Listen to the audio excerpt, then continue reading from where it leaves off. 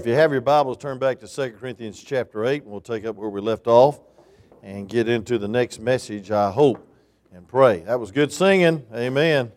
I tell you what, I was amazed to see this family sing on the northwest side, cheering for Southeast. Friday night, that took a lot of courage, and they did it very quietly like I did. Amen. Praise God. You're in enemy territory. You don't shout too loud. Amen.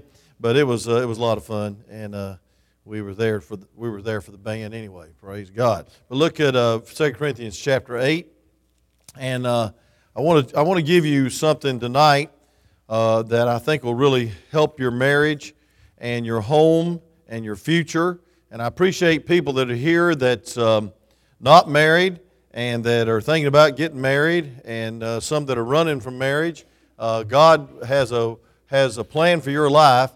And it all revolves around the grace of God. Just the grace of God. Amen. Thank God for His amazing grace. Amen.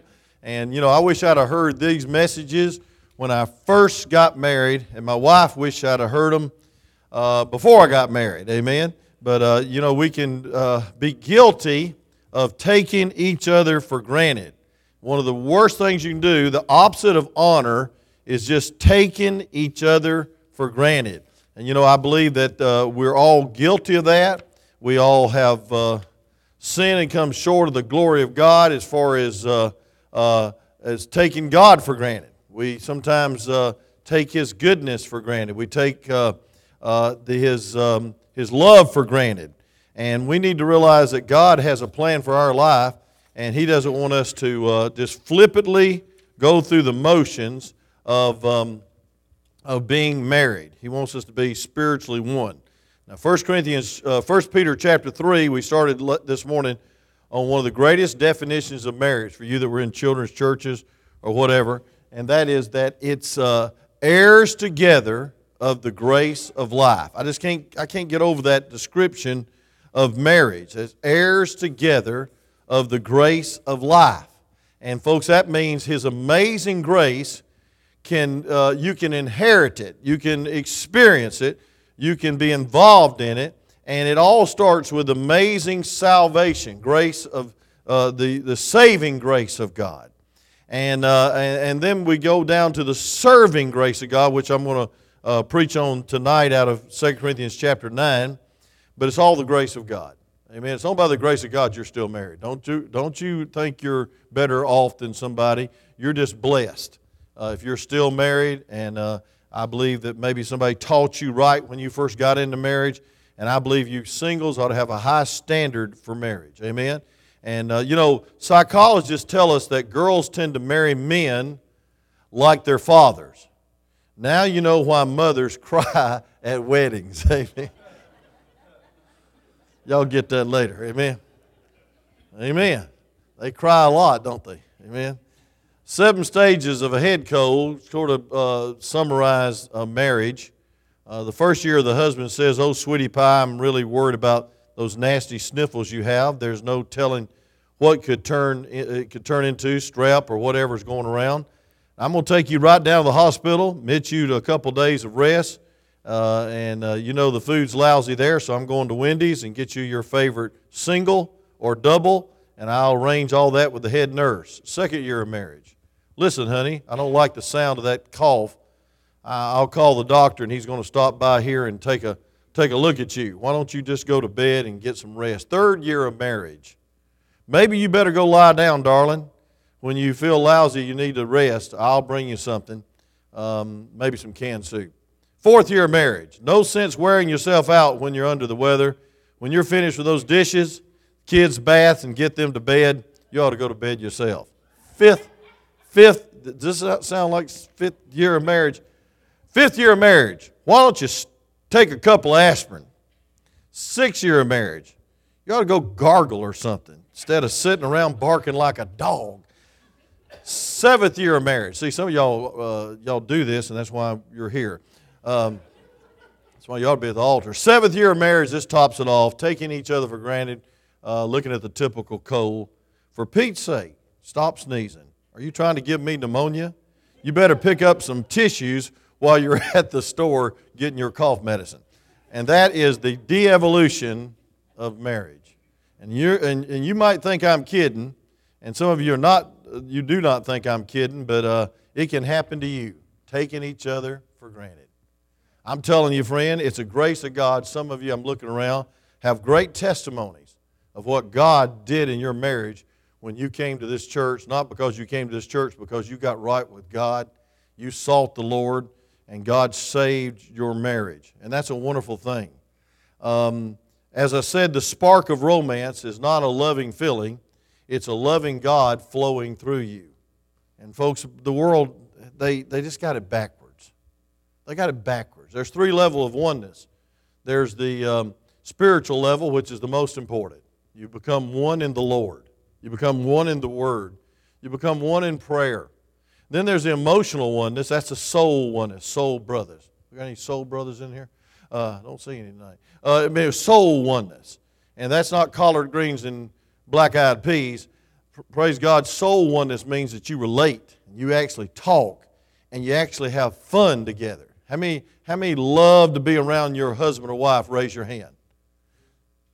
And the rest of you come to an extra service, amen, because you need it.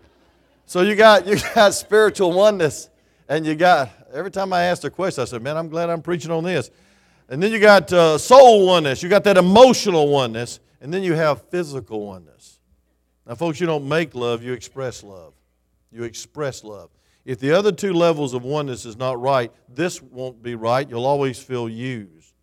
Your wife appreciates hugs in the kitchens as much as in the bedroom, or the hallway, or the garage, or anywhere else. You just hold hands with her once in a while, amen? And men are like microwaves, and ladies are like crock pots. I didn't say crack pots. I said it takes a long time for them to warm up, amen? And folks, warming up means that emotional oneness, the spiritual oneness. And I want to tell you something, the world flip-flops it.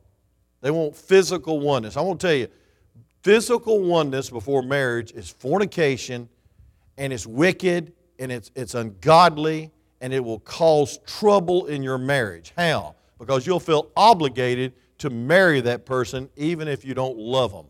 Physical relationships before marriage mess everything up. And you can say amen right there.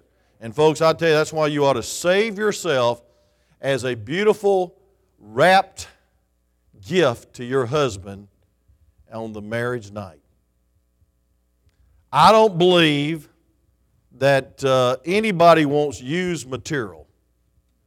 Amen? I'm trying to be blunt as I can, but also help you. You won't find this in Sex Education 301. You need to save yourself for marriage, because anytime there's premarital intimate relationships, it complicates all kinds of obligations, and it's just not right, and it's not God's plan. I don't believe in safe sex. I believe in sacred sex. That means in marriage only. Amen? That's what the Bible says. And folks, that's not preached much. But folks, we're in a mess in America. They want to flip-flop it and say, hey, if you love me, do it. It's physical. And I want to tell you something. Over 100,000 children in America are behind bars today. 65 out of 100 kids between the age of between 7 and 11 have received psychiatric help this past year in America, the greatest nation on earth. 1 million of our girls between the age of 12 and 17 get pregnant every year. 1 out of 5 use drugs twice a week. 10 million minors are affected by venereal disease. And our children are walking in this minefield. And I want to tell you what God's remedy is. The home. The home. That man that killed all those people in Las Vegas, his daddy was on the most wanted list, and he wasn't the right kind of daddy. I want to tell you something. That young couple this morning, the one who got saved last Tuesday, a week ago, and Raven this morning, that could prevent great heartache and great problems and trials in society if they really meant business, if they really got saved. Folks, salvation's the answer. The little fellow that got saved, Brother Bobby, in junior church this morning, is a great preventiveness to a lot of violence and crime and sin and heartache. Folks, salvation's the answer. And folks, I don't believe politics is going to do it. I don't believe gun control is going to do it. I don't believe anything's going to do it, because, folks, what we need is heart control. And heart control starts by the Holy Spirit and by being saved. And folks, I wish people would realize that what I'm preaching on is important. And thank God you back tonight, you testify to your children. It's very important. You can't give out of emptiness or the flesh. The best you can do is manipulate.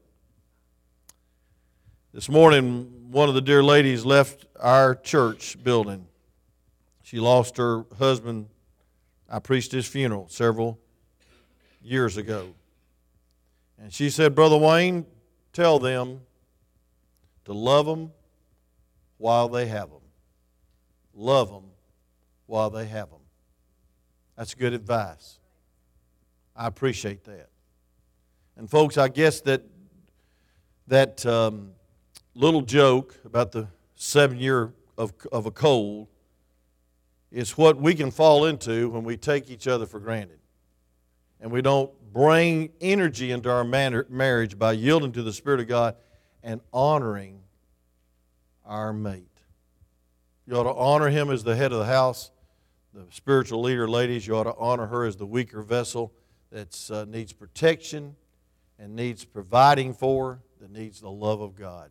There's no greater experience on this earth than two people dying to self after they're saved, filled with the Spirit of God, and trying to outgive each other in the physical way, but then in the intimate, emotional level, but most important of all, the spiritual level.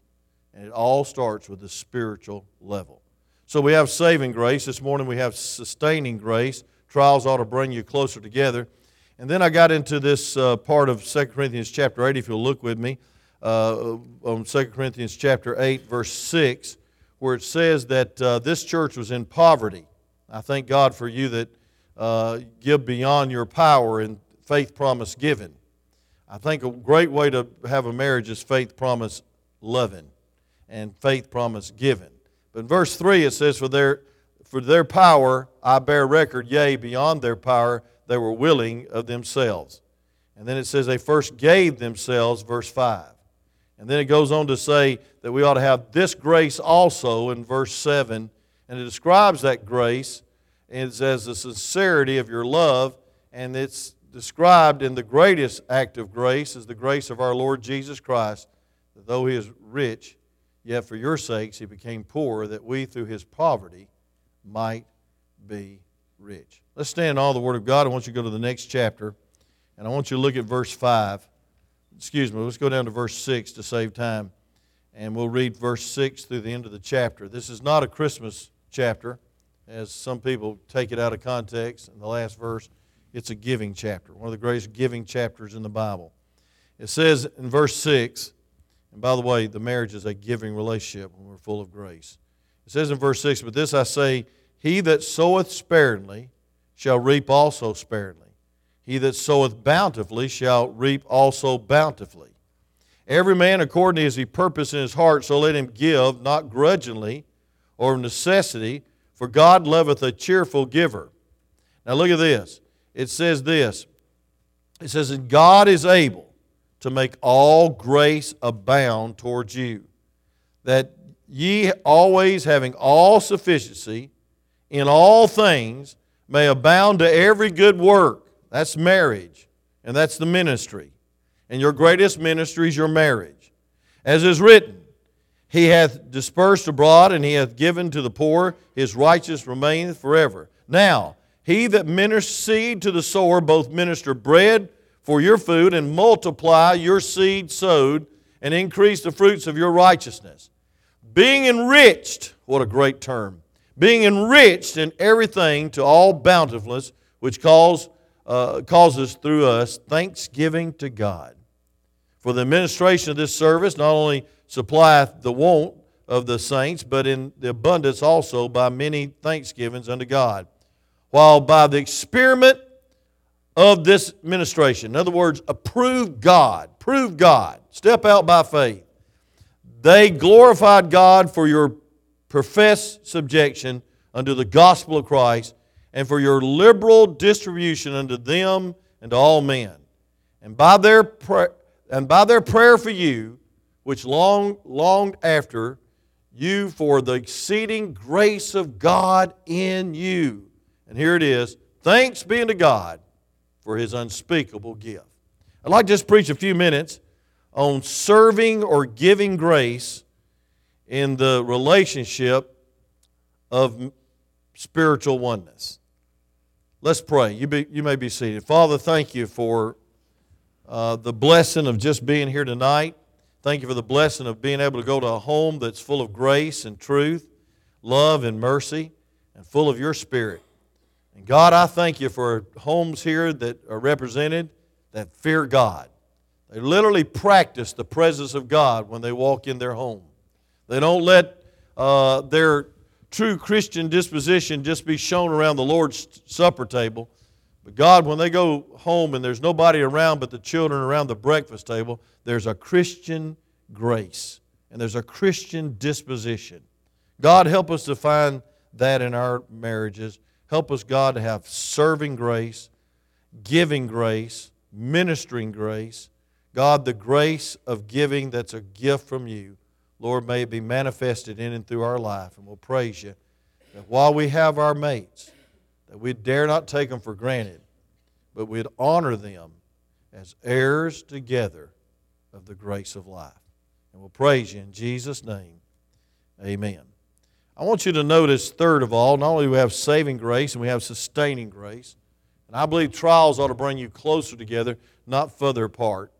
And a lot of people get bitter at each other and bitter at God and bitter at circumstances, and they get division and heartache in their lives. But I want to tell you something, folks. The Bible says in verse 7, every man, 2 Corinthians chapter 9, according as he purpose in his heart, so let him give. The Bible said in the preceding chapter that there's a grace of God that proves the sincerity of your love, verse 8. That is defined by God's love and God's grace, God's riches at Christ's expense, the acrostic of grace. But then in chapter 9, it tells us who will supply that grace and how to get that grace involved in your life.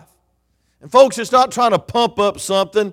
It's not trying to feel like you're in love. It's not trying to get and bartered love, but it's yielding to God by faith in His grace.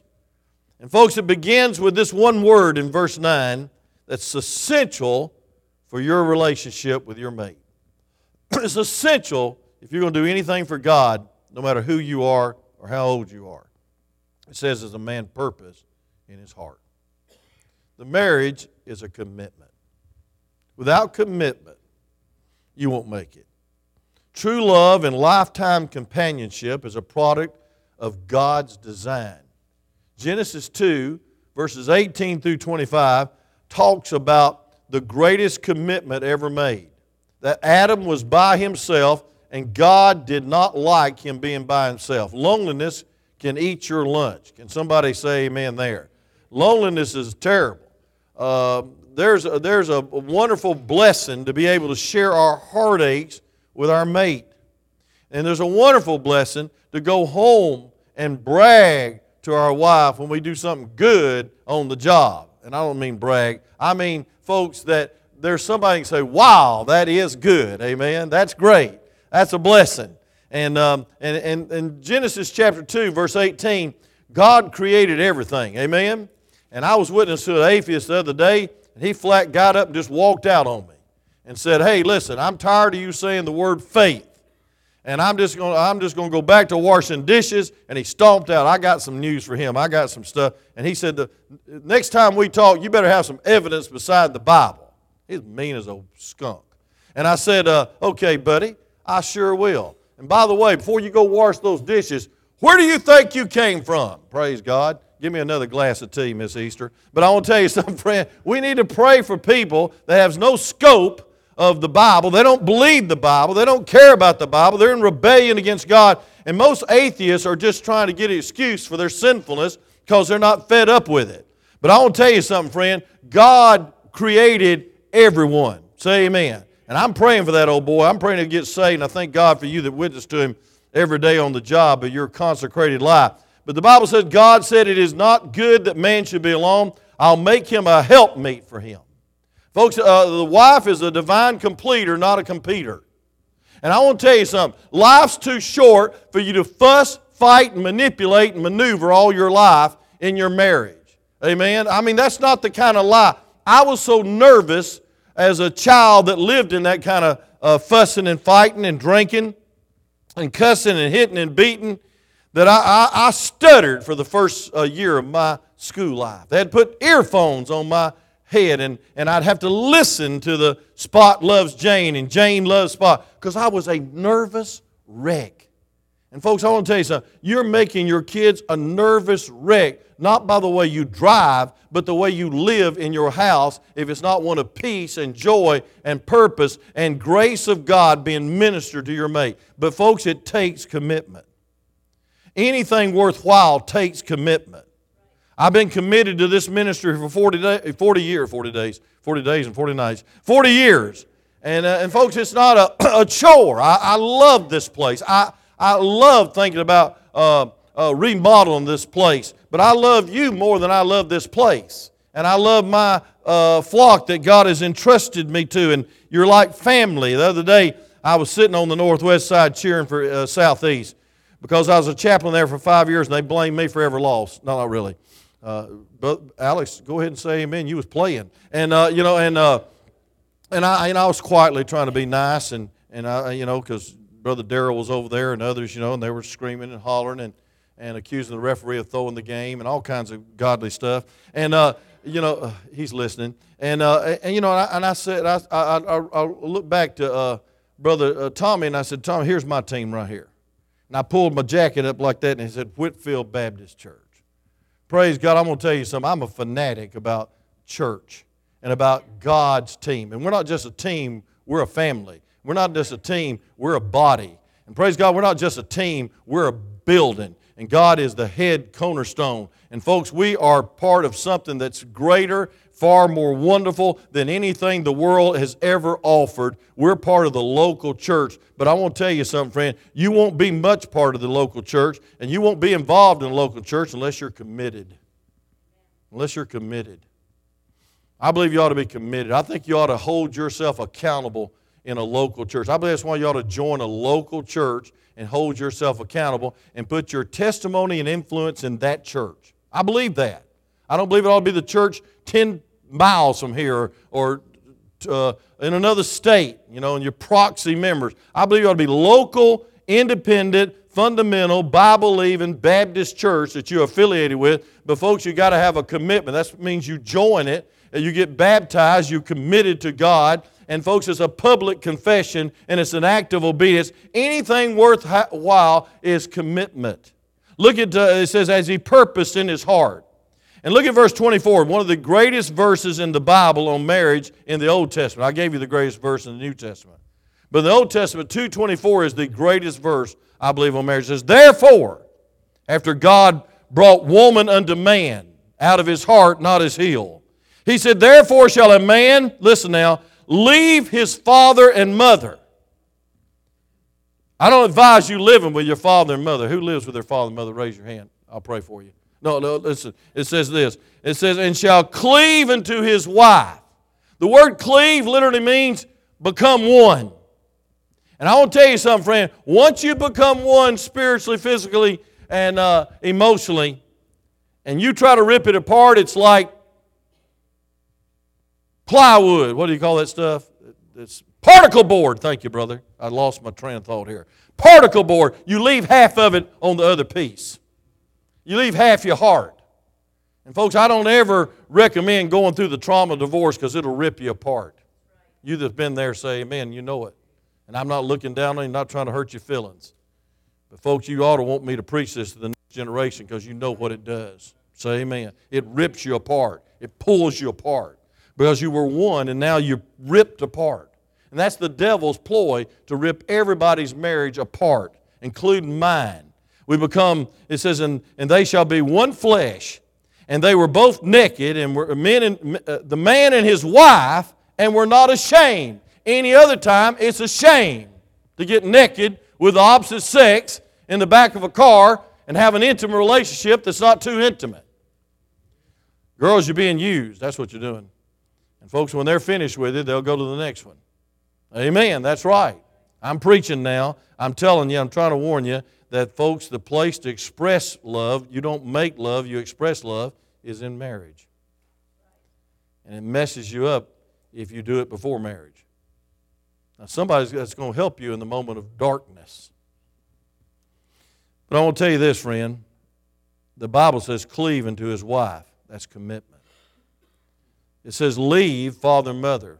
That's the chain of not command, but the chain of counsel. Once you get married, ladies, you don't go to your father for advice. And you don't go tell on your husband every time he offends you and cry and go home and spend the night. Parents, you ought to lock the door and say, you ain't going home to mama. You're going to work this thing out. Say amen. You say, you're cruel. Well, praise God, I've been married 43 years, and I'm enjoying every bit of it. She has went home to mom and daddy, but I went and got her. No, I just went with her, praise God. I said, you're going to leave me, I'm going with you. But anyway, friend, listen. In all honesty, the greatest commitment you make is to the Lord Jesus Christ. Amen? What a blessing. You take up His cross and you bear His name and you bear His shame and you follow Him. That's the greatest commitment.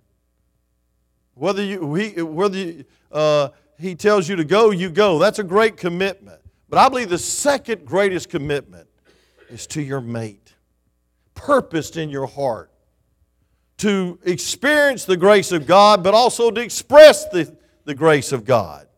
Since marriage is God's idea, it's time that we return to our Maker and ask Him, how's it supposed to work? Amen? It's not Spock. It's not any authority. It's not Smalley. I love his writings. It's not anyone that has the authority on marriage, but the one that thought it and provided it. And that's why we're so different, husband and wife. And aren't you glad? How would you like to kiss somebody that looks as ugly as you in the mirror? Men? That's odd. That is an abomination.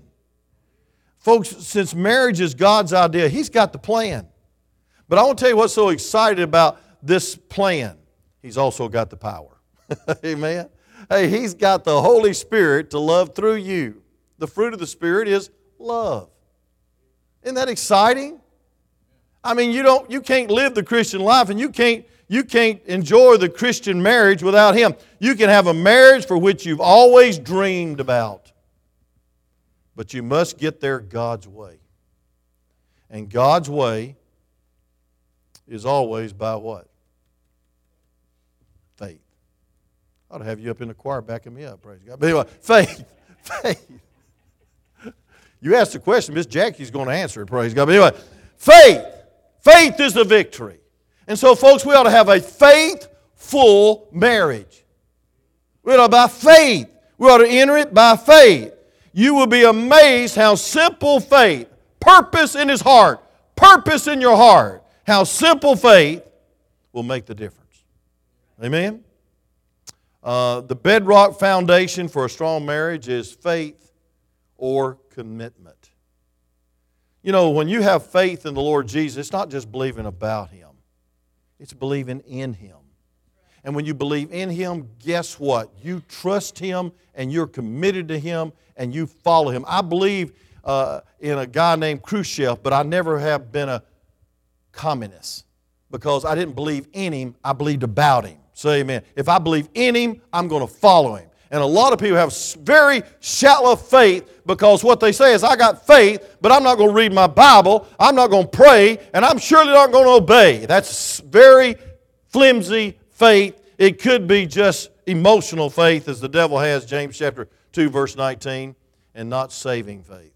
Faith without works is dead, being alone. You don't work for your salvation, Campbellites. Baptism, Regeneration, Church of Christ. But folks, once you get saved, you ought to want to get baptized. And you ought to have works that show that you're saved. So folks, there's this serving grace that starts with the commitment. Commitment's a vital ingredient for a strong relationship. I want to tell you something, an employee is not worth 10 cents if he's not committed to that job.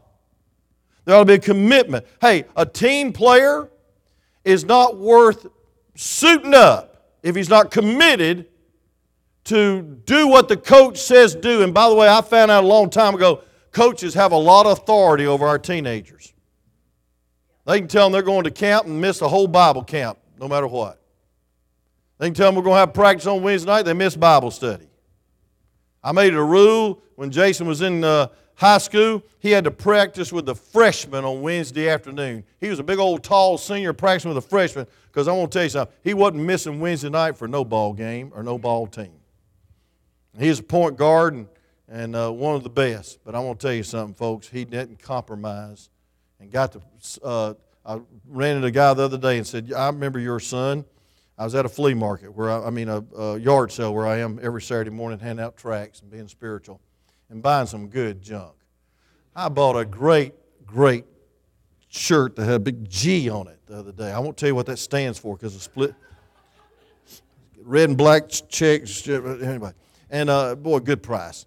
And he said, hey, I remember your son. He gave the valedictorian, I can't even say it. He was the valedictorian, and he gave that speech on Isaiah 40:31 in that convention center. I said, you remember that? I forgot it. Amen. He said, yeah, my son was in the class. He wasn't the head of the class. He was the last of the class. But praise God, I was glad somebody stood up for Jesus in that convention center up there. I said, I am too. Boy, that made me proud. And I bought 2 things instead of 1 thing from him. Amen. He got me. Folks, there's devotion. There's dedication. The cause, the person, the relationship. But folks, why should there not be commitment to what God has said to be committed to? Leave and cleave and be one. And you won't be ashamed. You'll have a whole lot of fun and enjoy life. It's the joy of being in the will of God. Commitment is that decision. It's not a decision for reconsideration. It's a relationship together. No matter what. We're not giving up. We're not renting a road. We're not quitting. We're not changing course. You that's been through a divorce, you ought to have a covenant relationship with the person you're with right now and say, hey, I'm not going to ever quit this marriage. Amen? If not, you're going to keep on keeping on the same old trail of defeat and discouragement. And folks, the devil will destroy your joy. And folks, that's not God's plan. The proper order is commitment to our marriage, and then God will give us the relationship that He wants you to have that works. See, it's commitment. I love the verse somebody quoted to me today somewhere. Oh, yeah. It was that dear old lady, elderly lady, I better not call her old, I was about as old as she was. There was a missionary in Mexico. And she said, preacher, I like that verse. And she'd get her magnifying glass out because her mind was slipping like mine is. And she was saying, I like that verse in Proverbs chapter 3 where it says, trust in the Lord. She said it loud. The whole hallway heard it. Praise God. We was in the hallway, matter of fact. Trust in the Lord with all thy heart and lean not on thine own understanding. And in all thy ways acknowledge Him, and He shall direct thy paths. And be not wise in thy own eyes, and fear the Lord, and depart from evil. I like that verse because it's a promise that God is committed to us. And if we'll commit to Him, He'll commit to us. And folks, when we have commitment that precedes the joy and the feelings and the tingling, then God will give you the relationship that you've always dreamed about. Commitment in marriage is a vital ingredient for 2 reasons. Number 1, because God said so. Leave, cleave, and be one. That's God's plan. That's the first marriage ceremony. That's the first man and woman. Praise God, it's Adam and Eve. And folks, He said, okay, here it is. Leave thy father and mother and cleave unto thy husband. And be one. Folks, that's God's plan. Cleave means holding tight with no intention of letting go. What God says works, and folks, you ought to trust Him. You don't try it out. You don't have prenuptial agreement just in case it don't work. I'm going to tell you something, friend. Commitment has no plan B. If you have plan B, you're not committed. If it don't work out, I'll just have a prenup. And matter of fact, I don't think any of y'all in this room have enough to have one. But anyway, it's being patient through your faults and staying no matter what. The question is, are you willing to be that person also? You want commitment when you, hey, how many want somebody that's committed to you? Praise God. Well, listen, first of all, start it with your own heart. Draw a circle around you and have revival, and you start being committed. The question is, are you willing? And great love doesn't just happen by accident. It's a product of faith. Faith is the victory. And there's no plan B. You got to believe God, and God can rekindle that love from the fire, and from the injuries, from the ashes of hurt. And that kind of commitment is required for marriage to be all that God intended, and it begins first with a commitment to the Lord Jesus Christ. I'm talking about rising above mediocrity. I don't want to have a mediocre marriage. Praise God. I don't think I have one. I don't think I've got just a normal wife. No offense, honey. She knows she ain't got a normal husband. Praise God. We've got an abnormal life. I think we got a supernatural relationship and a supernatural life, and our life is just a blessing because we get to be a blessing. And we get to minister to you, and we get to love you, and we get to pastor, and I get to preach God's Word. Boy, I'm telling you, I'm thrilled by what God has called me to do. He's called me to be committed to that wonderful, precious gift of my wife, Miss Connie. I don't call her Miss Connie, I call her Honey. But without Christ in your heart, your marriage is destined to be mediocre. Folks, listen. Each of us are born sinners, and two sinners cannot meet each other's needs completely. Matter of fact, we're dead to God. You marry a lost person, you're marrying a dead person. Ephesians 2:2 says they're dead in their sins and trespasses. I didn't say that. And they're walking towards the course of this world. And so, folks, listen, how can two agree if they don't walk together? Amos says that.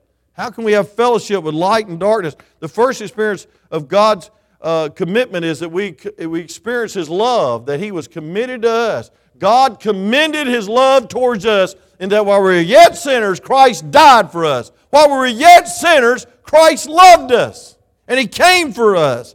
And that's the grace of God. And the Holy Spirit indwells our life so that we can carry out that commitment. So we can keep our promise. How many of you have ever listened to a wedding ceremony? Part of it is, I do. I will. I promise. It's not, well, I hope so. Well, I will until. Some of the people, I'll be honest, just say, well, I will if she does. Bartered love.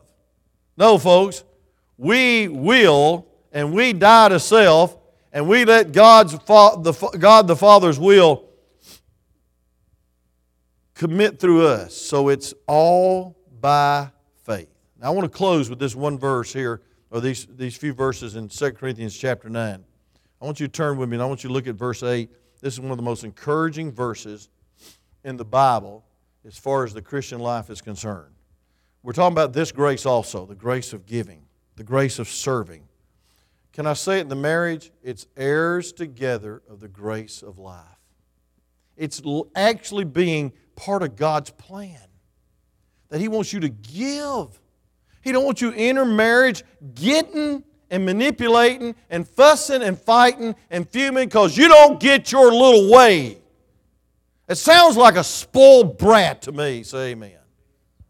And that's the way I was when I got married. God had to give Miss Connie a lot of patience. But I want you to see we must minister out of the overflow of grace. And the key word is minister. Folks, marriage is one of your greatest ministries, if not the greatest. What does it profit a man if he builds the greatest church in Whitfield County and loses his wife because I made her a spiritual widow? or I made my kids spiritual orphans. And they never saw Daddy because I was always counseling your kids. And so they rebel and grow up and become hellions instead of servants of God, helping me in the ministry and backing me up when I preach on the family and backing me up when I'm preaching on marriage. Folks, God has given you arrows in the quiver against the devil's attack, your children. And we ought to bring them up with the nurture and admonition of the Lord. And before we can bring them up and train them up in a child in the way he should go and he's not depart, the Bible says in Proverbs 22:4 that we ought to have humility and the fear of the Lord, which brings riches and honor and life. And so before 6 is 4. And verse 4 says you ought to have humility and the fear of God before you try to train your child up. So the best way to train up a child in the way he should go is walk that way first. Don't ever tell your children, well, don't do as I do, but do as I say. Baloney. They're going to do exactly what you do, and they're going to do it in excess. Because they realize you're a hypocrite, and they realize you're not living what you're supposed to be professing, and they're going to rebel, and when they get to 18, they'll never step foot in this church. That's right. It's happening all the time. And God help you if you're losing your child to this world. Because it's a minefield. It's a warfare. And those precious little children deserve a home full of grace between mom and daddy. What kind of pattern are you setting for your children? I once counseled a guy who's about 18 years old. He said, I never want to get married if marriage is like my mother and daddy's. Boy, he told on you. And then he married and messed up. Breaks your heart. I'm talking about, friend, when God gives you children, that's a sacred trust. Amen. It's a sacred trust to bring them up in the nurture and admonition of the Lord. To train up a child the way he should go. When he's old, he'll not depart from it. But first of all, it's humility and the fear of the Lord. Now, I want to close with this. I want you to look at verse 8. And God is able. That's the measure. Listen, He's able to do what? To make all grace. That's the measure of grace in your life right now. If you're saved, you have all grace. You have a great measure. It's supersedes. It's immeasurable. It's exceedingly and abundantly above all that we could ask or think. It's abounding grace. Then it goes on to say, and the next step, matter of the grace is He abounds towards you. Folks, there's no way to measure how much God loves you. There's no way to measure how patient He's been with you. You know, if we got justice, we'd be in hell today. But God's been merciful. He's been gracious. And then not only do I see the measure, all grace, and the matter abound, but I see the motion of grace that says towards you. It's personal.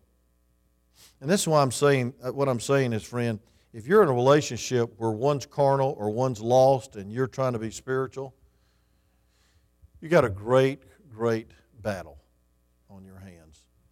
When it ought to be a love that flows from heart to heart. And the children experience and see that.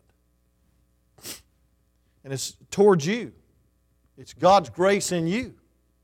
And then, thirdly, I see the means of it. It says that ye always having all sufficiency. Look at that, all grace, and then all sufficiency. That's the means of it. All sufficiency in what? All things. But here's the clincher. I see not only the measure, all grace, and the manner abound, and the motion towards you, and the means, all grace in all things, but I see the ministry of grace. And this is where, if you're not careful, you can stop the flow. The Bible says, and God is able to make all grace abound towards you, that ye always, having all sufficiency in all things, may abound to every good work. There's the ministry of it. God blesses you to be a blessing.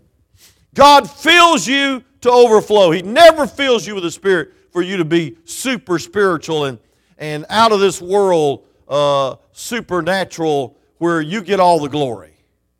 And everybody says, wow, isn't he spiritual? No, a person that's spiritual is a witness, Acts 1:8. He's a giver. He's a lover. And he has the joy of the Lord in his heart, and he loves giving more than he loves receiving. And folks, that takes a miracle. And so, folks, here it is. Don't stop the flow. Don't stop the flow of God's grace through you to your mate. And all you have to be is selfish, carnal, lost and indifferent, unbelieving and backslidden, and the flow has stayed. And the marriage begins to fall apart. And the family begins to be anxious. And the devil gets a foothold. And friend, I'll prove to you next Sunday morning that when he gets a foothold, David and Micah, the next step is he leads you to despising his commandments and despising God and committing adultery and murder. That happened in David's life. Because 2 Samuel chapter 12, verse 6 says that Micah despised David. And David despised her. He didn't touch her, and she never had a child. And they never got a legal divorce, but she was like a maid in the kingdom to him. And I always wondered where she was at when he was gazing in the middle of the night at a woman named Bathsheba bathing on top of her house. She was nowhere around.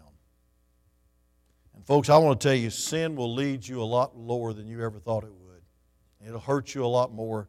And I believe that one of the greatest hurts in this world today, and why we're losing a generation in America, is because the devil is dividing marriages. And here's a child that's being raised by a single mom and wondering why daddy never comes. And at least visits. And at least talks to him. At least text him or Facebook him, praise God, but just goes on his merry way and leaves him in the shadow of loneliness. That's not God's plan. God's plan is that he sees the security of my daddy full of God's grace and my mama full of God's grace ministering one to another. We're losing a generation of children. And all it takes is to lose one generation and this nation is gone.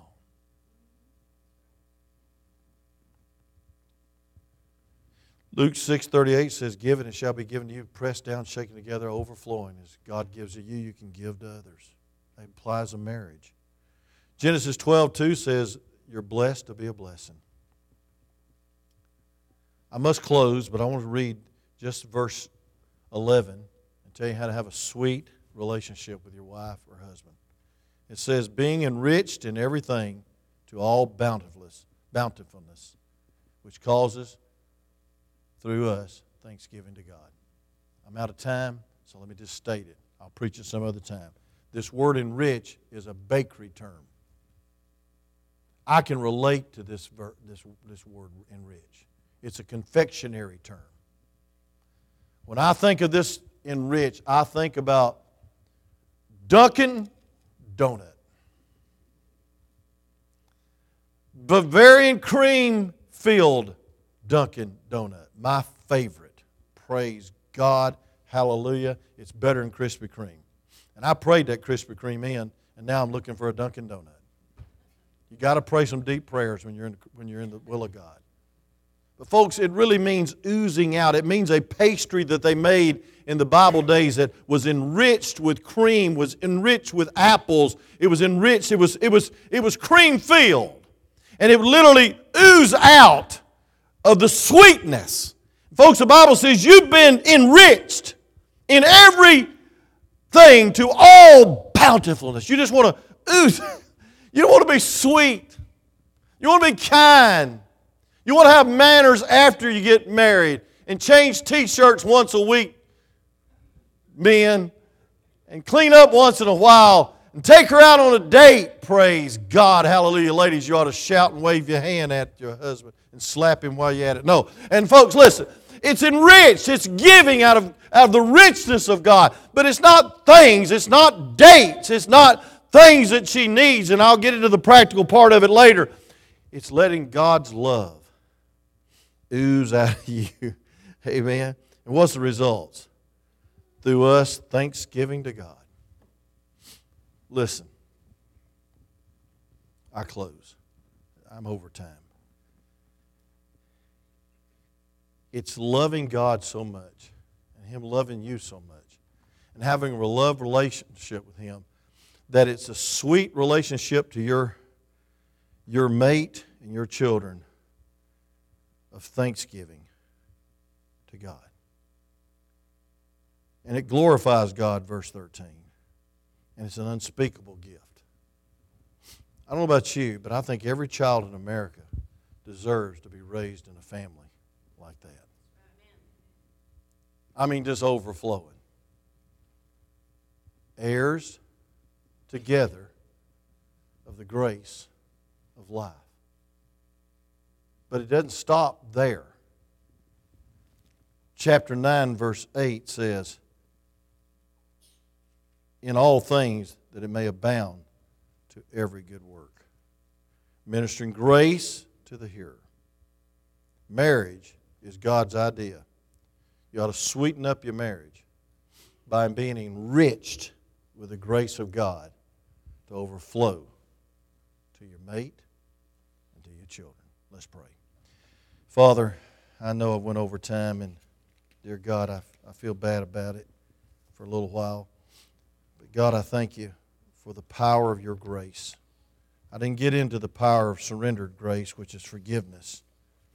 But dear Lord, help us to be manifesting the spirit of love, joy, peace, long-suffering, gentleness, goodness, faith, meekness, and temperance. God, help us to have an uncommon courtesy in our home, an uncommon concern, and an uncommon control in our marriage. May we, dear God, be committed as a man purpose in his heart. And God, may we be yielded to your grace.